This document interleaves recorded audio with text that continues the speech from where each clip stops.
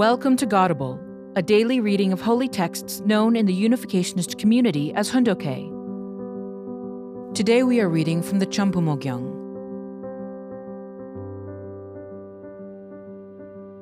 Chambumo Gyeong, Book 11, Ecumenical Initiatives. Why we should transcend religions. True parents intended to establish the Republic of Korea as the Abel-type nation, which would attend God by bringing oneness between the Abel-realm Unification Church and the Cain-realm Christian denominations. With this purpose, the ecumenical movement was developed in the mid-1960s. Securing its place as a model of harmony and consensus among denominations, the movement was like a breath of fresh air in the Korean religious world. Abel must establish the foundation of substance by winning Cain's heart and bringing Cain to natural surrender. Abel must make the condition to restore children at the same time as restoring parents. Abel should not do this alone, but rather should first become one with Cain. From this viewpoint, Christianity, which is the Cain-type religious group, must become one with the Unification Church, which is the Abel-type religious group. We are developing an ecumenical movement in order to set up the condition of Cain and Abel becoming one. Our need to advance the ecumenical movement is becoming increasingly urgent. The Unification Church has reached the standard of Abel, but our position is that of Jacob when we had to flee from Esau, and Joseph when he was sold by his brothers. Gradually, we are rising from this position of being cast out. When Jacob returned to his hometown, everything was restored to the state it was in before he left.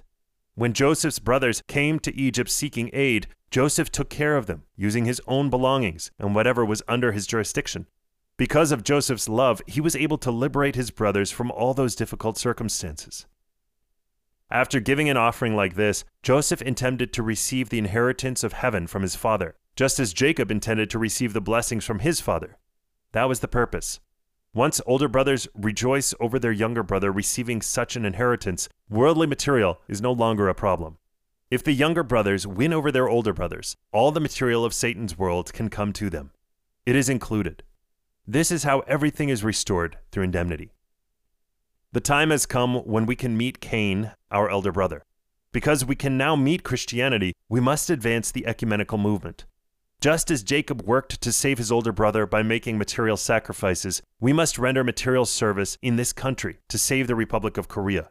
If we do not emphasize principled conditions and paying indemnity, we will be driven out. This is why we are conducting the ecumenical movement. We are treating Christianity as our older brother. When Jacob, who had taken refuge in Haran, returned to his hometown, he offered Esau all the property and servants he had acquired through his 21 years of arduous work. Thus, Esau came to possess material things and God's blessing. Even if I go into debt, I will do the same as Jacob. Now, even religious groups must connect globally. Philosophers, too, must connect to the world's philosophical standard, and politicians must connect with global governance. We should establish and solidify this standard nationally. If we do not do that, heaven will attack us instead of defending us. In order to do that, the Unification Church must gather together many religions, including Christianity. To accomplish this, we engaged with the ecumenical movement in 1966. By coming to know our movement, others should come to acknowledge that our position has much in common with theirs, and that the Unification Church doctrine encompasses and embraces all the doctrines of religions in Korea. While bearing my historic and cosmic responsibility, I have agonized over how we can become one with the people of this nation and with Christianity. We must become one. In the providence of restoration, when God sent people to shoulder the mission of the age, the problem was always how to establish a starting point for dominion through oneness with the nation and its established religions. We should find one direction that established religions can welcome. We must become one. This ecumenical movement is for the sake of saving all churches. We must restore the Cain of ancient times, who killed his younger brother Abel. If Abel strikes Cain, Abel will perish. We must embrace with love. This is the movement of the Unification Church. Thus, I am carrying this out even while incurring debt. Our task is to gather religions together. It involves a level of emotional suffering that you do not understand. If money is required, I must prepare the foundation even if I go into debt. Even before loving my children, I must pour myself out until my enemies surrender. Putting my beloved children behind, I must love my enemies first.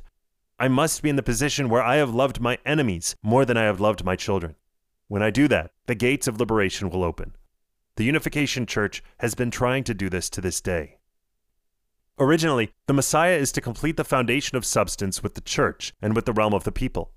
Accordingly, if Judaism and the people of Israel had been able to receive Jesus, the providence would have reached the perfection level of the growth stage. It follows that the Unification Church must give new impetus both to the nation and to Christianity. By doing so, we will achieve the standard of Jesus and Judaism becoming one, and of Jesus and the people of Israel becoming one.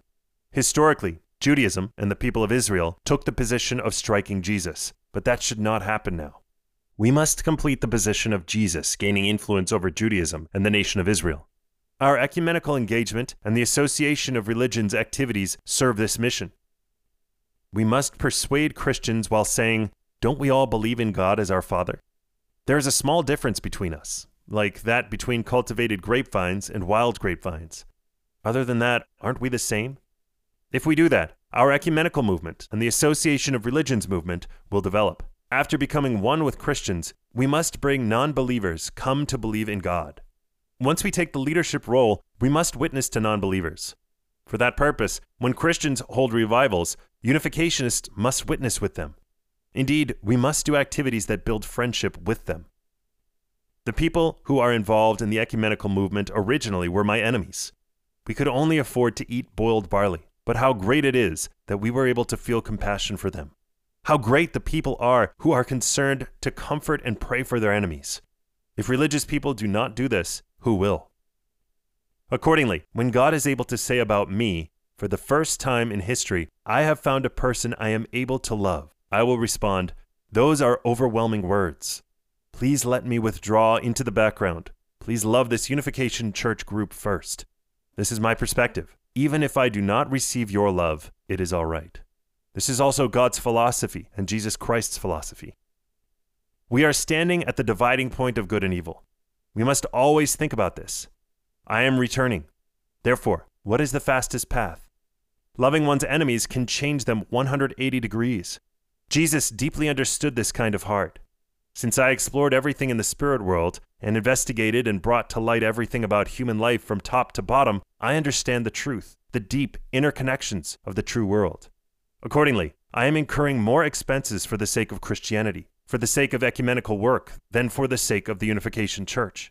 Even while our members are hungry and suffering, I am doing this. Why would I do this? By loving the established churches and the enemies of the nation, our common base is growing wider. From the perspective of Christianity, Judaism is in the position of the older brother. From the perspective of the Unification Church, Christianity is in the position of the older brother. If Christianity and Judaism could have become one, today's world would not be so miserable. Centering on the will of Jesus, after paying the price by means of much historical sacrifice, the concept of the second coming is entering into public thinking. The Unification Church is seen as a new religion in this age and has become a concern for Christianity in the world. But no one should ever think that it started based on the thought of one individual. Without a doubt, God was working in the background. Every time I have experienced difficulties wherein I could not achieve my goal, I passed through the critical moments by adapting and following solutions provided directly from heaven. In this way, the Unification Church has endured. Judaism, Christianity, and the Unification Church are going that path in order to accomplish the will of God. Thank you for listening to today's episode of Godable. Godable is brought to you by the National Victory Fund and support from listeners like you. To donate, visit godable.org. Thank you.